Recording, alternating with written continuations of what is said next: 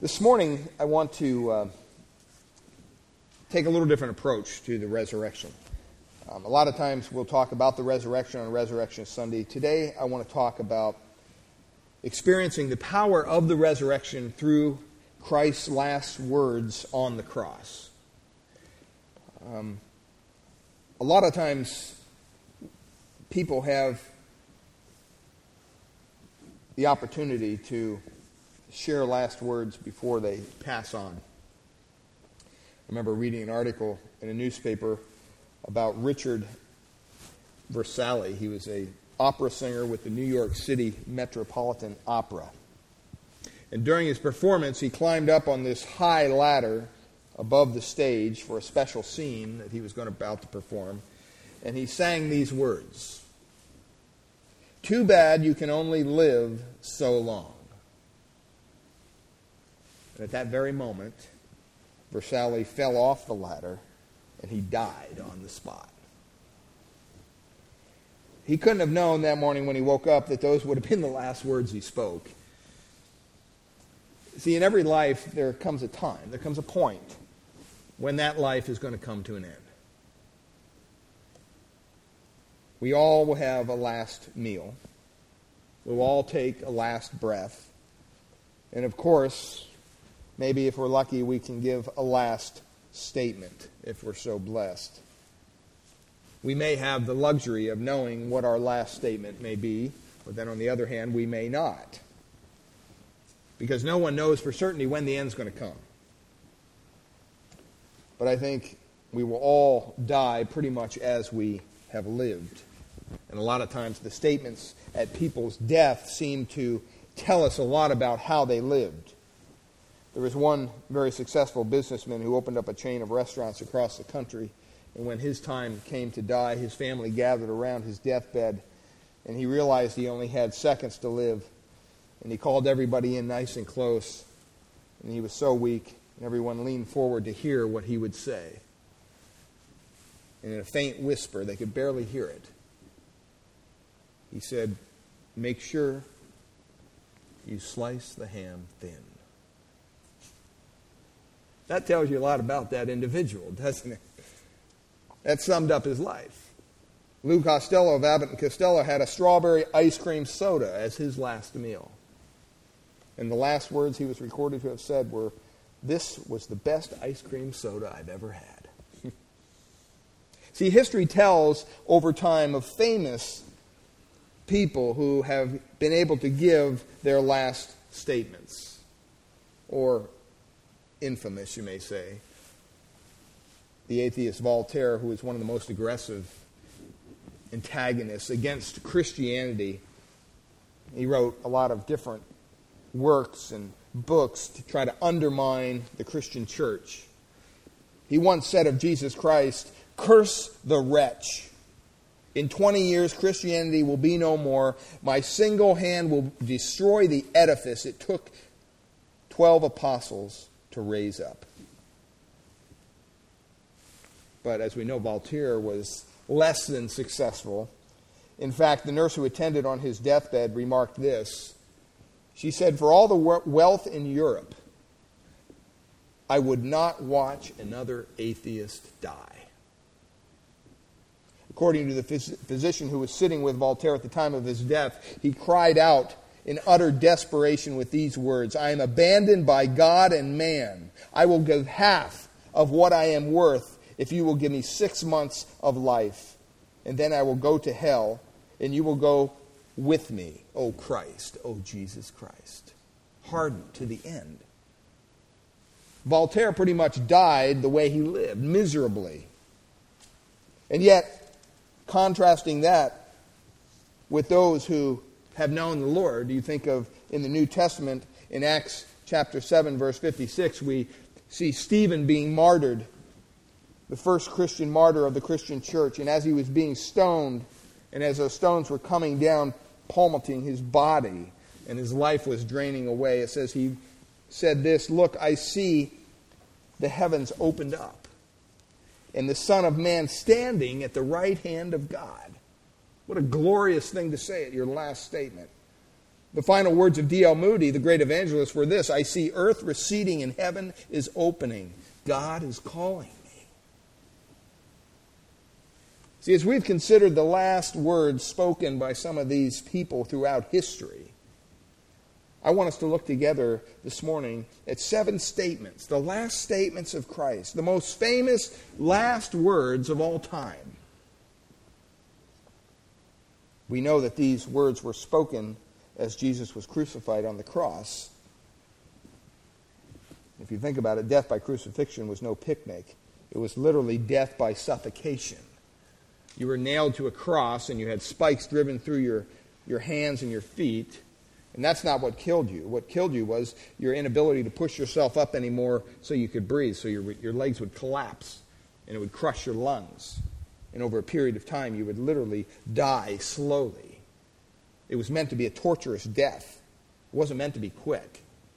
People hung sometimes for days on the cross before they died. And actually, the person would die when they could no longer breathe. Breathing was very difficult. Think how hard it was to speak. And yet Christ made 7 statements that I want to cover quickly this morning with you. Because I think through these 7 statements we can truly see the power of the resurrection through the statements of Christ on the cross. The first statement there, Father, forgive them. Think about it. As Jesus hung on the cross, he gave these 7 profound statements. Forgive them, for they do not know what they do. You can find that in Luke 23:34. Father, forgive them, for they do not know what they do. The fact that Jesus' last words on the cross consisted of a prayer probably doesn't surprise us much. I mean, he had always been a man of prayer. Even those who generally refuse to pray at all will usually, when they're in a tight spot or in an hour of crisis, they will pray. But I would have expected Christ to pray something like, Father, help me. Or even his later statement that we're going to look at in a few moments, my God, why have you forsaken me? But then, knowing Jesus like we do, it's only fitting that he should say what he said in the order that he said it. He did not pray in that dark hour for his loved ones first, or for his friends, or for his family. Who did he pray for? He prayed for his enemies. He modeled exactly what he taught. Remember when we went through Matthew chapter 5, verse 44? Here's what Jesus said: love your enemies, bless those who curse you, do good to those who hate you, and pray for those who spitefully use you and persecute you. Those are the words he modeled that very day on Mount Calvary as he gave his life up for us. Jesus had told Peter to forgive 70 times 7. Now, he was doing just that. But when we pray under such circumstances, I don't know about you, but usually my prayer is, Lord, help! I need help! I'm in a situation here. God, don't you see what's going on? When Samson came to his dying hour in the Old Testament, he used his great strength to destroy his enemies. In contrast, Jesus showed meekness. He showed humility. He showed power under constraint.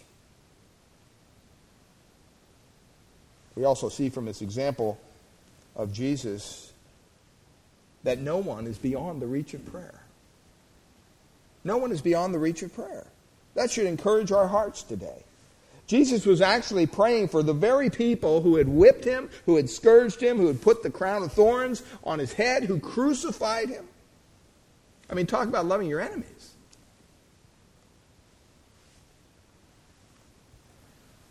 I mean, who could have seemed more hard-hearted than these people? Yet, Jesus prayed for them. I'm sure all of us, in our minds right now, we can think of somebody in our minds that we've been praying for, and we think, they're never going to come to Christ. They're too hard. Never. Not going to happen. Well, I want you to follow the example of our Lord on the cross. No matter how hopeless it may look, keep on praying for that person. Don't give up hope. And Jesus also recognized the enormity of their sin. Even if they didn't, they were mocking him as he was praying for them. It was as if Jesus were saying, Father, forgive them, for they need forgiveness, and they need it desperately. Forgive them, for they have committed a sin that is wicked beyond comprehension. They killed the very Son of God. Remember when Peter preached on the day of Pentecost, in Acts chapter 2, verses 36 and 37, he spoke of the fact that some of those present were personally involved in the actual crucifixion of Jesus Christ. He said, therefore, let all the house of Israel know assuredly that God has made this Jesus, whom you crucified, both Lord and Christ. What was the reaction? It says, when they heard this, it says they were cut to the heart. And said to Peter and the rest of the apostles, men and brethren, what shall we do? They were cut to the heart. That phrase appears only in the New Testament. It means to pierce. It means to stab. It depicts something that happens suddenly or unexpectedly. See, these folks, as they listened to Peter's sermon, it dawned on them that they had been responsible for the very death of the Messiah, the long-awaited Messiah. I mean, can you imagine even being there at that time, but then having a part in it and feeling that guilt of actually killing God's Son, an innocent person, the one whom you had longed for centuries, the one whom the hope of the nation was put upon. He'd finally come. And then they realized personally that they had just killed him. Instead of welcoming him, they rejected him, and they handed him over to their bitter and hated enemies, the Romans, for execution. And they realized that they had done it personally. And they asked, what should we do? So we know that this prayer that Jesus prayed on Calvary, ultimately, it was answered. It was answered. Maybe you're praying for somebody right now to see his or her need for God. Maybe you brought that friend to church. There's no spiritual interest in things at all. I want to encourage you to keep praying for that individual. Don't give up. Remember, next to Jesus were two criminals being crucified. We looked at this Friday night at our Good Friday service. And they were more than just common thieves. They possibly were revolutionaries, even like Barabbas was, because it was pretty serious for them to be crucified. They were militant. They were trying to overthrow the power of Rome through violence and anarchy. And they were there for their personal crimes. That's who was crucified on each side of Jesus. But Jesus was there for the crimes of all humanity. They were there against their wills, but he was there willingly. They could have escaped, or they could not have escaped, but he could have. Just with one word to heaven, the angels could have come and taken him off that cross. They were held to their crosses by nails, but as so many people have written about and sung about, he was held to the cross by his love. It's fascinating how these three men reacted as they looked death squarely in the face. As Jesus was nailed to the cross, the two thieves momentarily forgot their personal pain, and they joined in the chorus of the voices of the onlookers around Christ. They said things like, he saved others, but he can't save himself. Oh, so this is the King of Israel. This is the King of the Jews. Let him come down from the cross. Then we'll believe in him. Look at him. He trusted God. Let God show his approval by delivering him. For he's the one that said, I am the Son of God. And this mockery and this unbelief must have just driven just a piercing blow to Christ's heart. Even here on the cross, while he was giving up his life, they persisted in their mocking Christ. And he was there atoning for the very people who were spewing out venom his way. Matthew's gospel tells us that both thieves joined in this mockery with the crowd. And yet Luke, over in Luke 23:40, it says that one of them joined in, but then he was rebuked by the other. What a contradiction. It wasn't a contradiction, it was a conversion. Something happened to one of those thieves on the cross.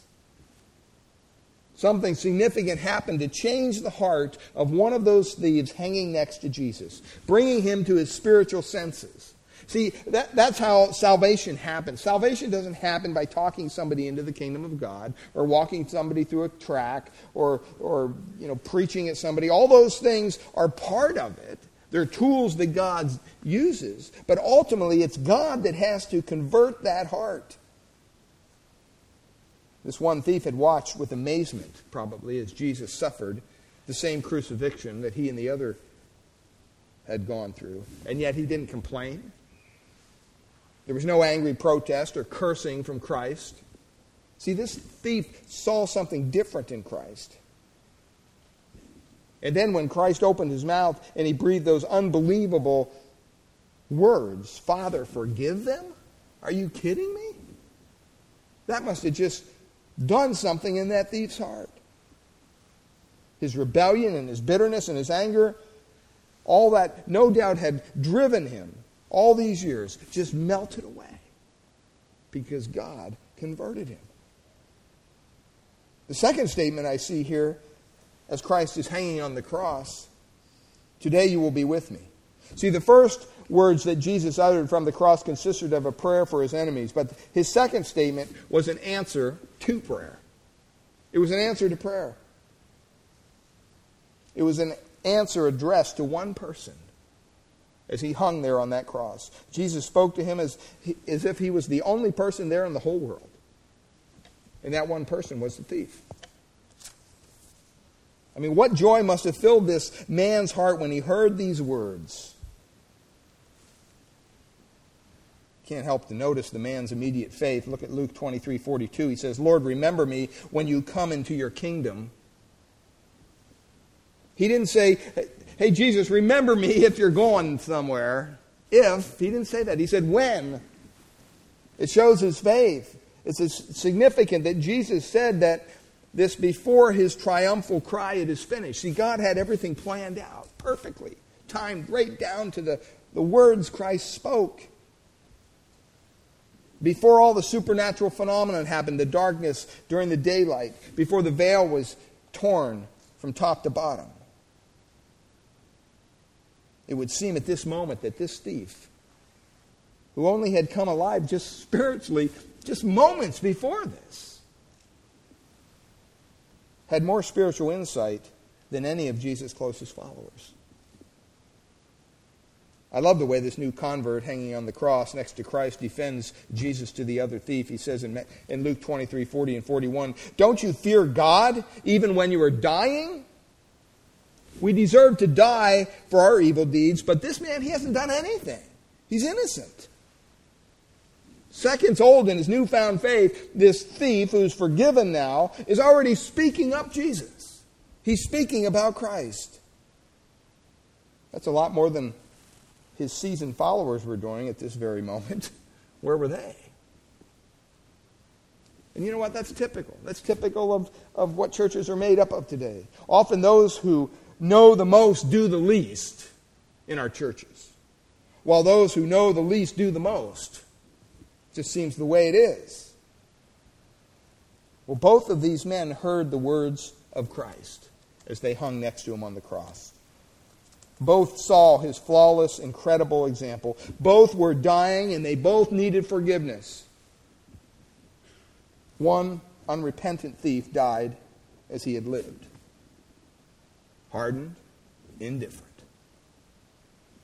The other thief repented, turned from his sin, believed, and as a result, joined Jesus in paradise. I mean, that's the mystery of the gospel, isn't it? Hearing the same message, one man will listen with indifference, yet another man will have his eyes open to the need and will believe. It's truly a miracle. Third statement I see here, when Christ looks down and says, "Woman, behold your son." At the foot of the cross, there was Jesus, his mother Mary, along with some other women, and the Apostle John, the story tells us. I mean, just stop and think, those of you who are parents, can you imagine what's going through Mary's heart right now? I mean, this is her son. This is the baby that she gave birth to. I mean, for most parents, most mothers certainly, it's exceptionally painful to watch any child suffer, let alone their own. I have an issue even when we go back with Will and Crystal and the grandkids and they get in trouble and they got to get spanked. I just got to bite my tongue. I got to leave the house. I can't, be part of that. It's just tough to see and watch. They need it. Trust me, they need it. They need the discipline. But as a grandparent, I don't want to see my grandkids getting spanked or getting in trouble. It's hard to watch. Well, think how Mary felt. Imagine Mary as she looked up at Jesus. Here he is hanging on the cross. He's beaten. He's marred. Some people say you could barely even tell he was a human being, is how bad his face looked. His body was traumatized by scourging. That was her son. The forehead that she used to kiss when he was a little baby is now lacerated from a crown of thorns. His hands that she once held in hers are now pierced and they're bloodied by the spikes. I mean, think how Mary felt as she witnessed this brutal event. The interesting thing about the Word of God is it takes everything into consideration, even Mary's feelings.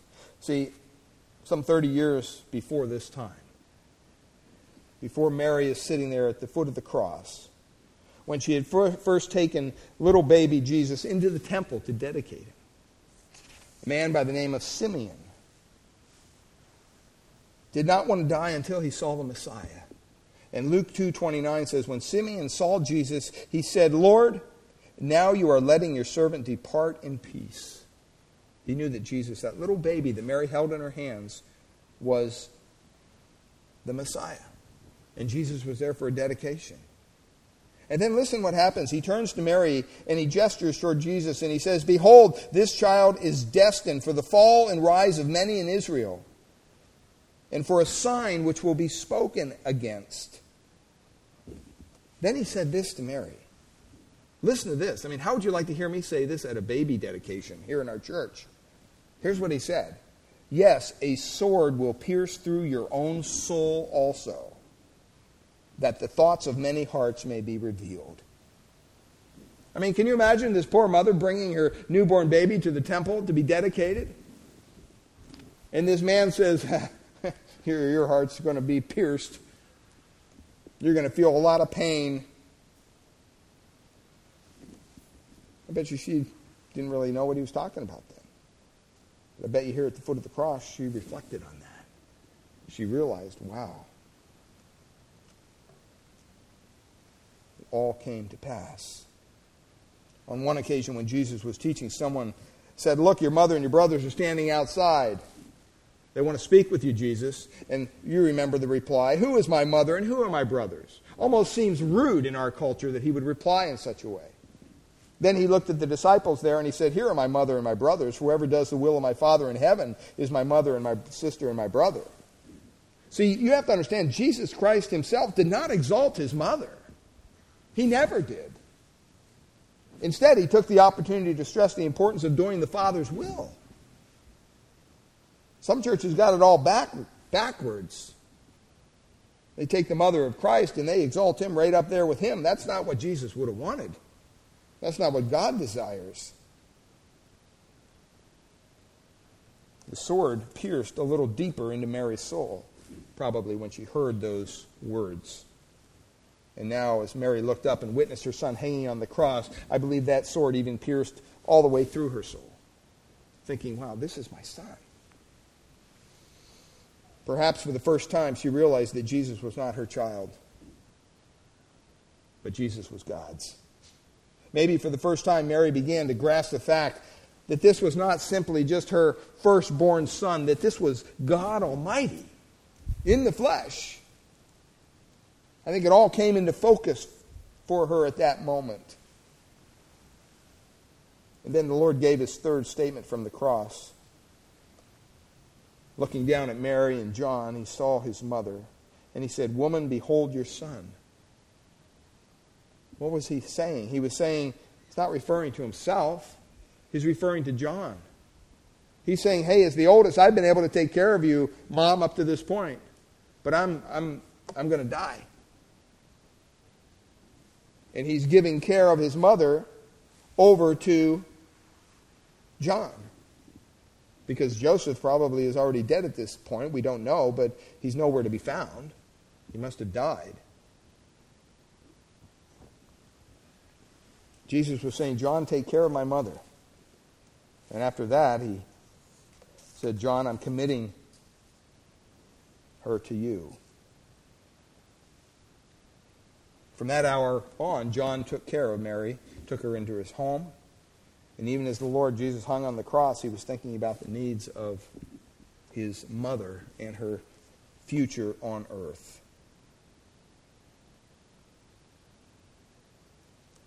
Well, the fourth statement,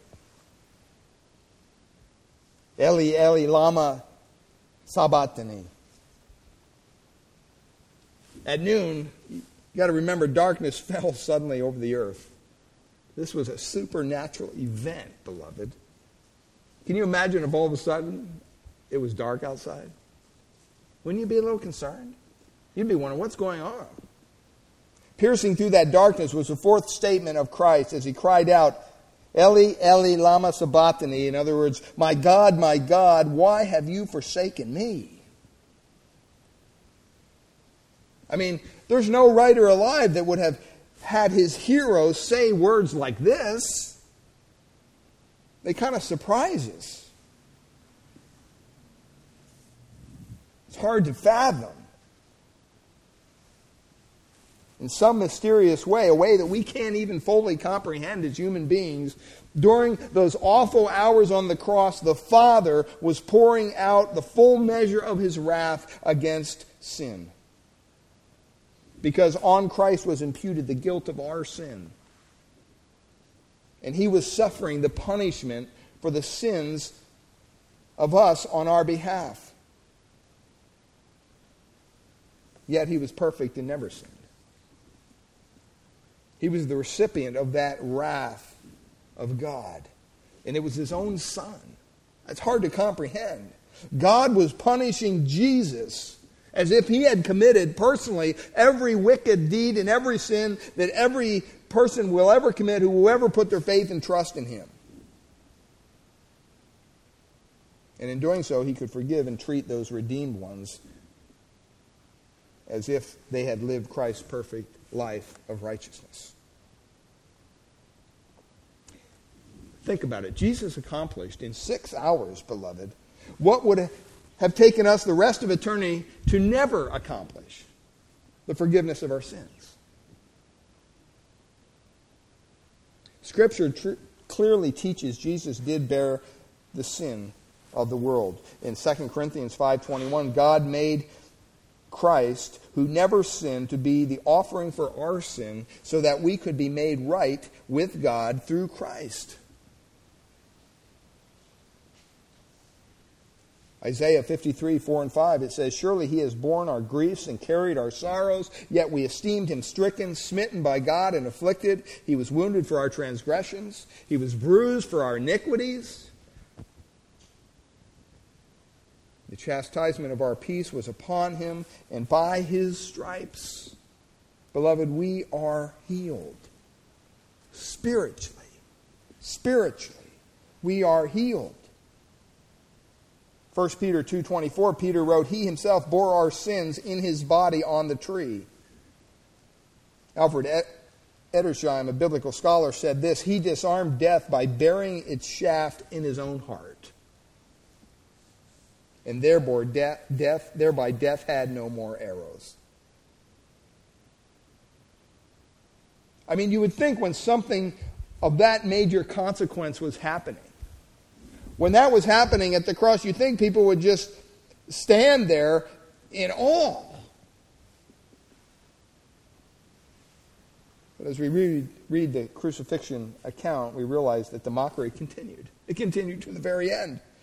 Even as he was bearing the sins of the world and crying out,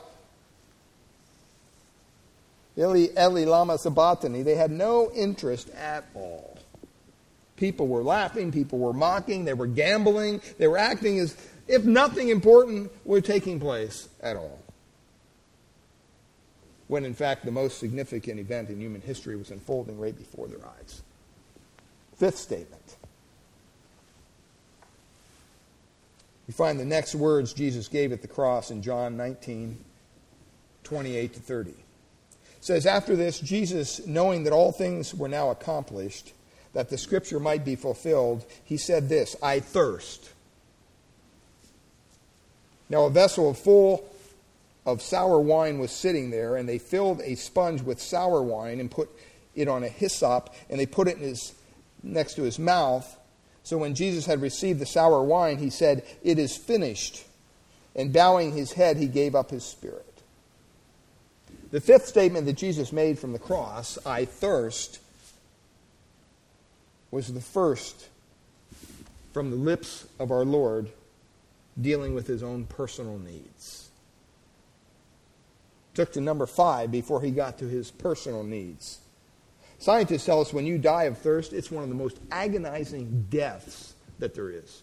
Because basically, all of the cells of your body are just screaming for liquid, and you have none. And the pain gets worse, and the body cramps up, and it just gets worse and worse and worse. And this was a thirst that was produced by a tremendous loss of blood that Christ had gone through his persecution and his execution. It was a thirst produced by a man who had literally borne the sins of the world. It was a thirst where no other man had ever known before. Can you imagine the creator of the universe, creator of everything we see around us? God Almighty saying, I thirst. The very one who created water was crying out for just a little water to quench this insatiable thirst that he had. It reminds us of the humanity of Christ. I mean, we know at Christmas we sing about and we teach about that God became man. He came down to earth. The Almighty God became a simple little fetus. He was born and he received nourishment from his mother. One writer calls him deity in diapers. I like that. God became a man. But let's not forget that while he was indeed a man, he was not a sinful man like you and I. He was a man with no sin at all, the Bible says. Yet he voluntarily chose to experience the limitations of this human body. Philippians chapter 2, verses 6 and 8 sums it up this way. Speaking of Christ, it says, who being in the form of God did not consider it robbery to be equal with God, but made himself of no reputation, taking on the form of a bondservant and coming in the likeness of man, and being found in the appearance as a man, he humbled himself and became obedient to the point of death, even the death of a cross.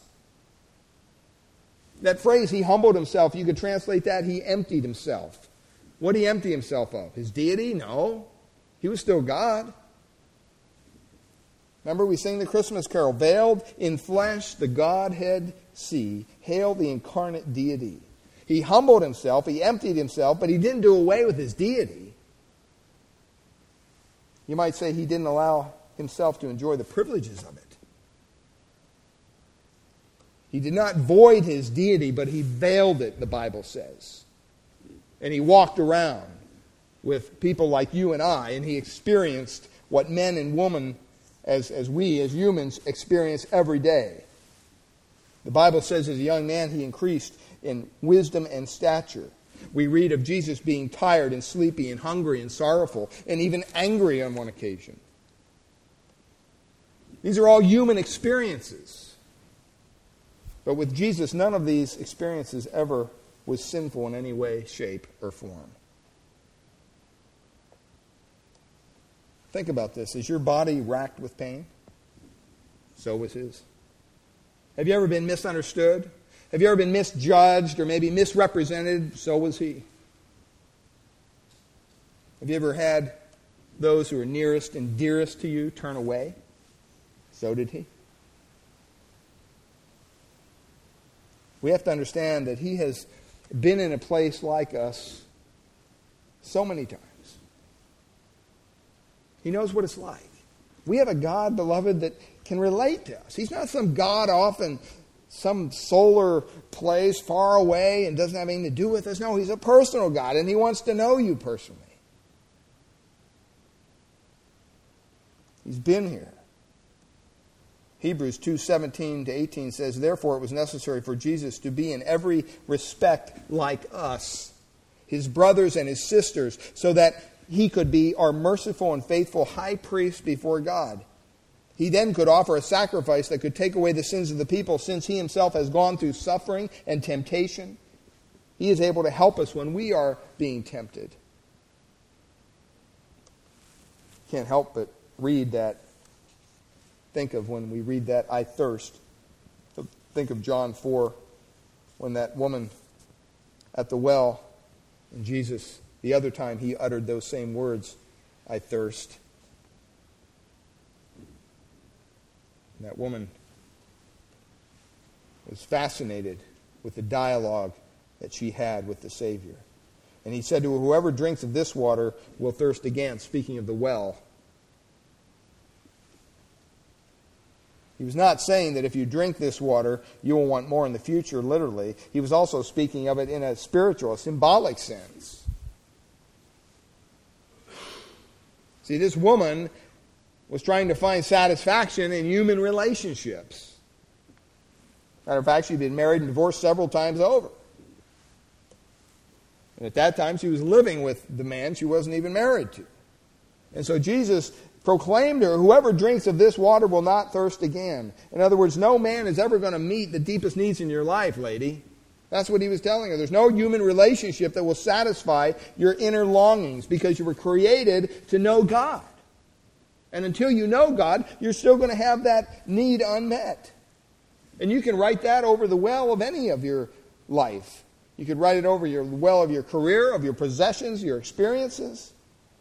If you drink of this water, you will thirst again. You're always going to want more. That's how the world is. Jesus says here, "I thirst." Jesus was saying to that woman in John 4 when he asked for that drink of water. And here, once again, he's saying it on the cross. See, here's what it comes down to, beloved. Because Jesus thirsted, we don't have to. Because he died on the cross, we don't have to. He made it possible. He made a way for us to know God. No longer do we have to go on thirsting after empty things of this world. We can satisfy our thirst in a relationship with him.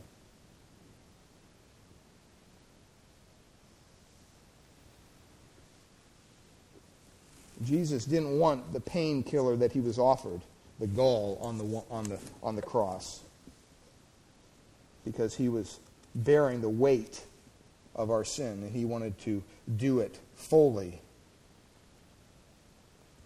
If you've ever been under anesthesia, after the anesthesia wears off, can you imagine the pain that you're in after the operation? Can you imagine going through a crucifixion with no anesthesia? It's amazing. Turned away the sedative because he wanted to bear the sin of the world. Well, having done that, he cried out the words, my God, why have you forsaken me?" Then he said, "I thirst." Statement number 6, it's finished. It is finished. I mean, this is kind of like the battle cry of the cross. That's what it is. You know, throughout history, certain countries and certain people, they have battle cries. Remember at Pearl Harbor, when the Japanese attacked Pearl Harbor, what was their battle cry? Tora, Tora, Tora, right? When you think of people down in Texas, okay, their battle cry is what? Remember the Alamo. Even when you go over to Israel, when we were over in Israel and they took us up to Masada, we saw a bunch of Israeli soldiers up there. I said, "What are they doing up here?" They bring them up here. Because it was on Masada where 1,000 Jews gave up their life defending themselves against the Roman occupation. And they train those Israeli soldiers, and they take them up there and they say, you know what, remember this. Don't forget this. That's their battle cry. Well, the battle cry at the cross was this. The greatest and far most reaching battle cry ever told throughout history. The Son of God, as He's hung there on that cross, on the Roman cross over 2,000 years ago, cried out, "It is finished." I don't know about you, but I get excited. You know, when you're working at a task and it's kind of maybe difficult or whatever, and you get to the end and you can say, whoa, I'm done. Isn't that a good feeling? Can you imagine bearing the weight of sin that Christ bore on the cross? Those who stood close, Mary, John, the Roman soldiers, and others, were not the only ones who heard these words. I believe it echoed throughout heaven. And I also believe that it echoed throughout the hallways of hell as well. And I think for the first time, Satan realized in his blind rage and jealousy, when he filled the heart of Judas Iscariot, caused him to betray Christ. You know what? He unwittingly really played into the purpose and plan of the Father. God used him like a little pawn on a chessboard. Because the Bible says the Father was the one who determined long ago that God would come to this earth in the form of a man and would die on a cross. Suddenly, perhaps at that moment, it dawned on the devil that he had just helped fulfill prophetic scripture. He helped bring about the purposes of God. God works in mysterious ways. What was meant to destroy Jesus was now the ultimate destroyer of the devil himself. You know, in Genesis it says there is one coming who will crush your head and you will bruise his heel. Battle lines were drawn from the very beginning. Satan knew there was one coming who would crush him. That's why he tried throughout history to stop it, whether it's in the Old Testament, whether it's in the New Testament. You see Satan constantly fighting against the coming Messiah. Well, it says it was finished. That means it's done. It was paid. It's performed. It's accomplished. What was paid? What was paid? The price of our redemption was paid, beloved. What was performed? The righteous requirements of the law. That's what was performed. And what was accomplished? All that the Father had given Jesus to do. He could finally say at the end of his life, you know what? I am done. The storm is over. It's finally passed. The devil had done all that he could to fight against it. But now it's over. The darkness has ended. It's finished. That's a victory cry. What was finished? Finished were the horrendous sufferings of Christ. No human being has ever gone under the sufferings that Christ had gone under as he went to the cross. Never again would he experience pain. Never again would he bear the sins of the world. Never again would he even for a moment be forsaken by God. Ever, ever, ever again. Finished were all the demands of the Mosaic law. Finished were all those standards laid out in Scripture that we're unable to keep. I mean, it cracks me up. Some people talk today about the religion. You know, you go to church. No, I just keep the commandments. Oh, you keep the commandments. What well, the 10 Commandments. Oh, you keep them? Oh, yeah. Really? I mean, that just fascinates me. Because the whole purpose of the law being given was not to keep it. It was given so that we could see that we can't keep it. I mean, if God would give us a bunch of rules and regulations and we just did that and that's how we were saved, well, then why would Jesus have to go to the cross? The whole reason he gave us the law, Romans tells us, is because of our own sinful nature. We can't save ourselves.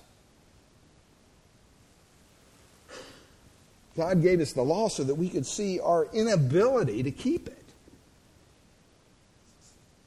Have you ever told a lie? Have you ever taken anything? Have you ever stolen? Have you ever taken the Lord's name in vain? Well, guess what? You just broke the law, pal. And the Bible says if you break it in one area, you broke the whole thing. You're guilty of the whole law. That's what James 2:10 says. Stumble in one point, you're guilty of all of it.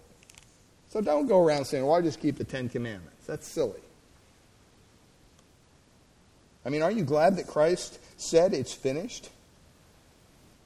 Aren't you glad that he, at the end of his life, at the end of his sacrifice, said it's done?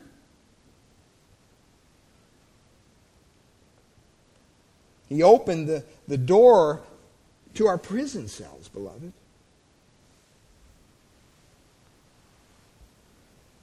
So many people don't want to get up and walk out of the cell. The door's open. Remember in Acts 12 when Peter was in prison and the believers prayed for him and the angel of the Lord was sent to deliver him and the door of the prison was open? Well, what does the Bible say? It says that Peter had to get up and walk out the door. See, so many people in the world today don't believe that the door's open, that Christ paid for the sins of the world. Unfortunately, some people don't want to be freed from the vice that's strangling them, or some people don't want to change. Some people don't want to get out of the darkness and into the light. But let me tell you this morning on the authority of Scripture that if you want out of whatever is holding you back, whatever is burdening you down, if you want out or from under it, whatever it is, the door is open because Jesus Christ has paid the price. There's nothing more that can be done for you. He's already made available to you the power and the resources to be victorious over the power of sin. You're not going to be sinless. Nobody's sinless. But you can definitely, as a Christian, sin less. Your life can be transformed because of what he finished on the cross. Finished was our salvation. All of our sins were transferred to Jesus Christ as he hung on the cross, and his righteousness was transferred to us. What an incredible transaction. That's why Isaiah 53:6 said, the Lord has laid on him the iniquity of us all. There's nothing that you can do to add to or take away from the work that Christ has accomplished. It's been paid. Just like the hymn writer wrote, Jesus paid it all to him I owe. Sin had left a crimson stain, but he washed it white as snow. There's no more debts left. It's all paid. And he's done that for you. He's done that for me. Thank God for that sixth statement. It is finished. The last one quickly. Into your hands I commit my spirit. Jesus then gives his seventh and his final statement from the cross. He says to the Father, into your hands I commit my spirit, in Luke 23:46. Earlier on, Jesus said that no man takes my life. Remember that? No one takes my life from me, but I lay it down myself. I have the power to lay it down, and I also have the power to take it up again. John 10:18.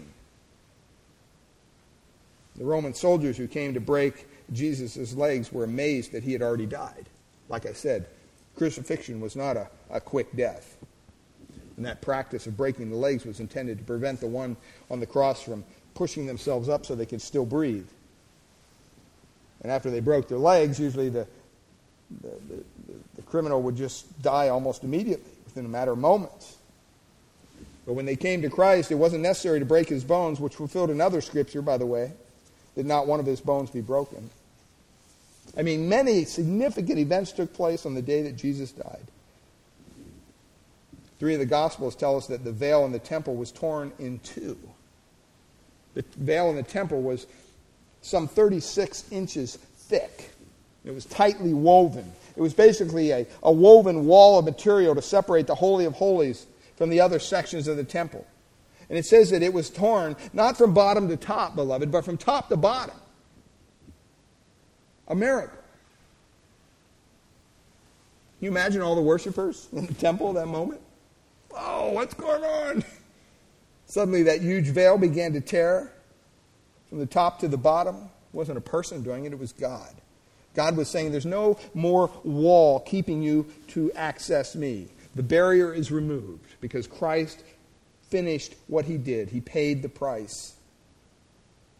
In effect, God was saying that through the death of his Son, we can have total access into his presence. 24 hours a day, 7 days a week. I don't know about you, but that makes me just jump for joy. I don't have to go to a priest anymore. I don't have to go to a pastor. I don't have to go to the church building. No, I have access directly to God 24/7 because of what Christ did.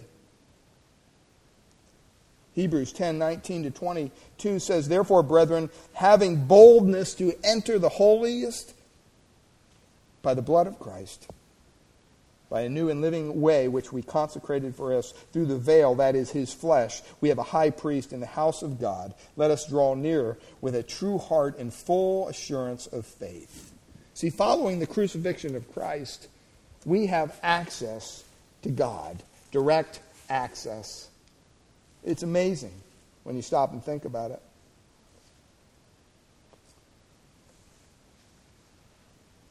The Lord finished his work. He committed his Spirit to his Father. I can't help to think some 32 years ago when I first came to Christ, some of the people that I got to know as a Christian, and they were, I guess, Christians. I thought they were Christians. You try to look them up today, some of these people, and they're not walking with the Lord anymore. Matter of fact, they don't even do with them. Matter of fact, some of them are just living total sinful lives.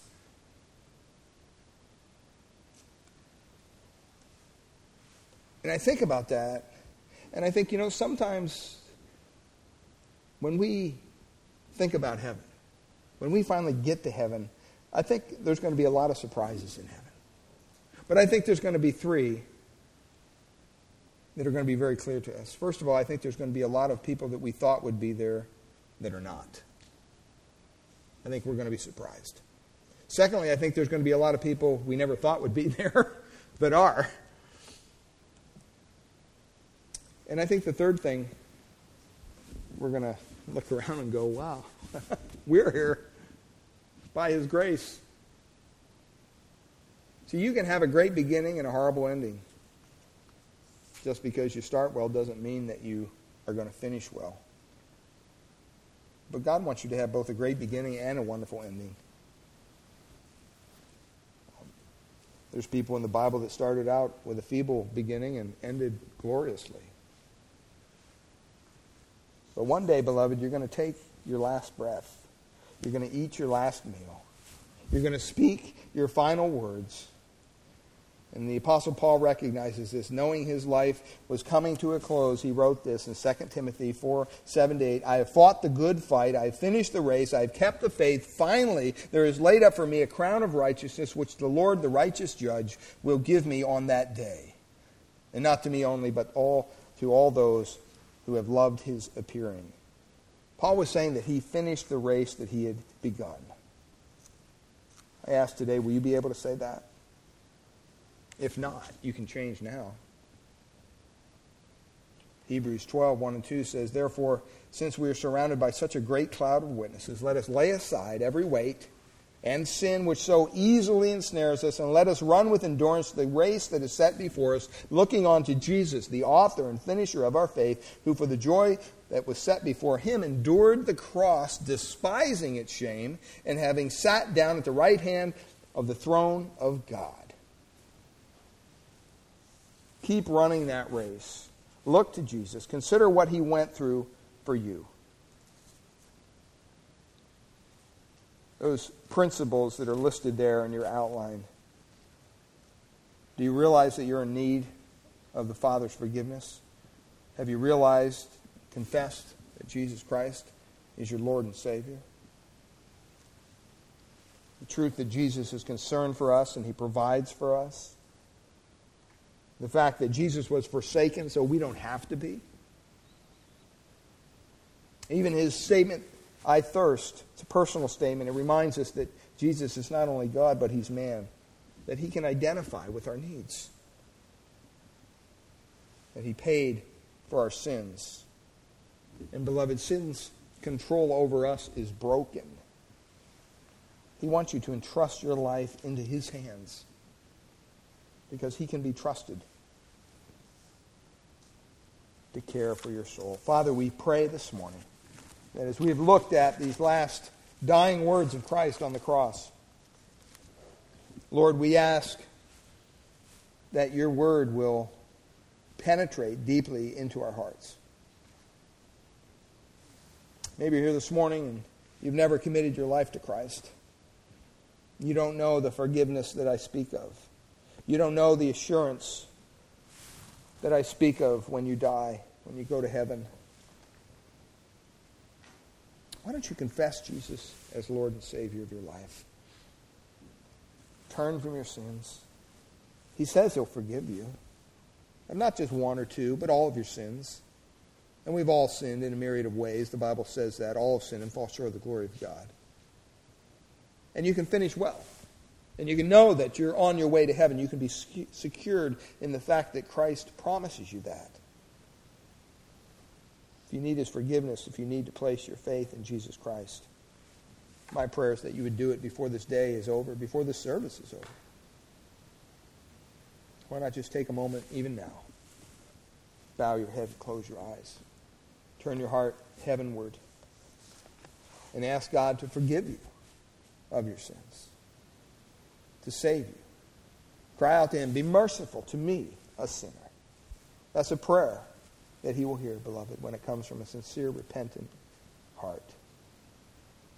And believers, I just pray that we would leave this place this morning knowing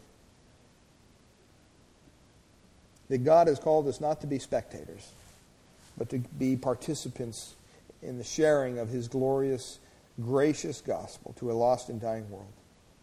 That we would see many come to Christ through the power of his word and through our faithful preaching and teaching and sharing with those who've yet to be saved. We ask this in Jesus' precious name. Amen.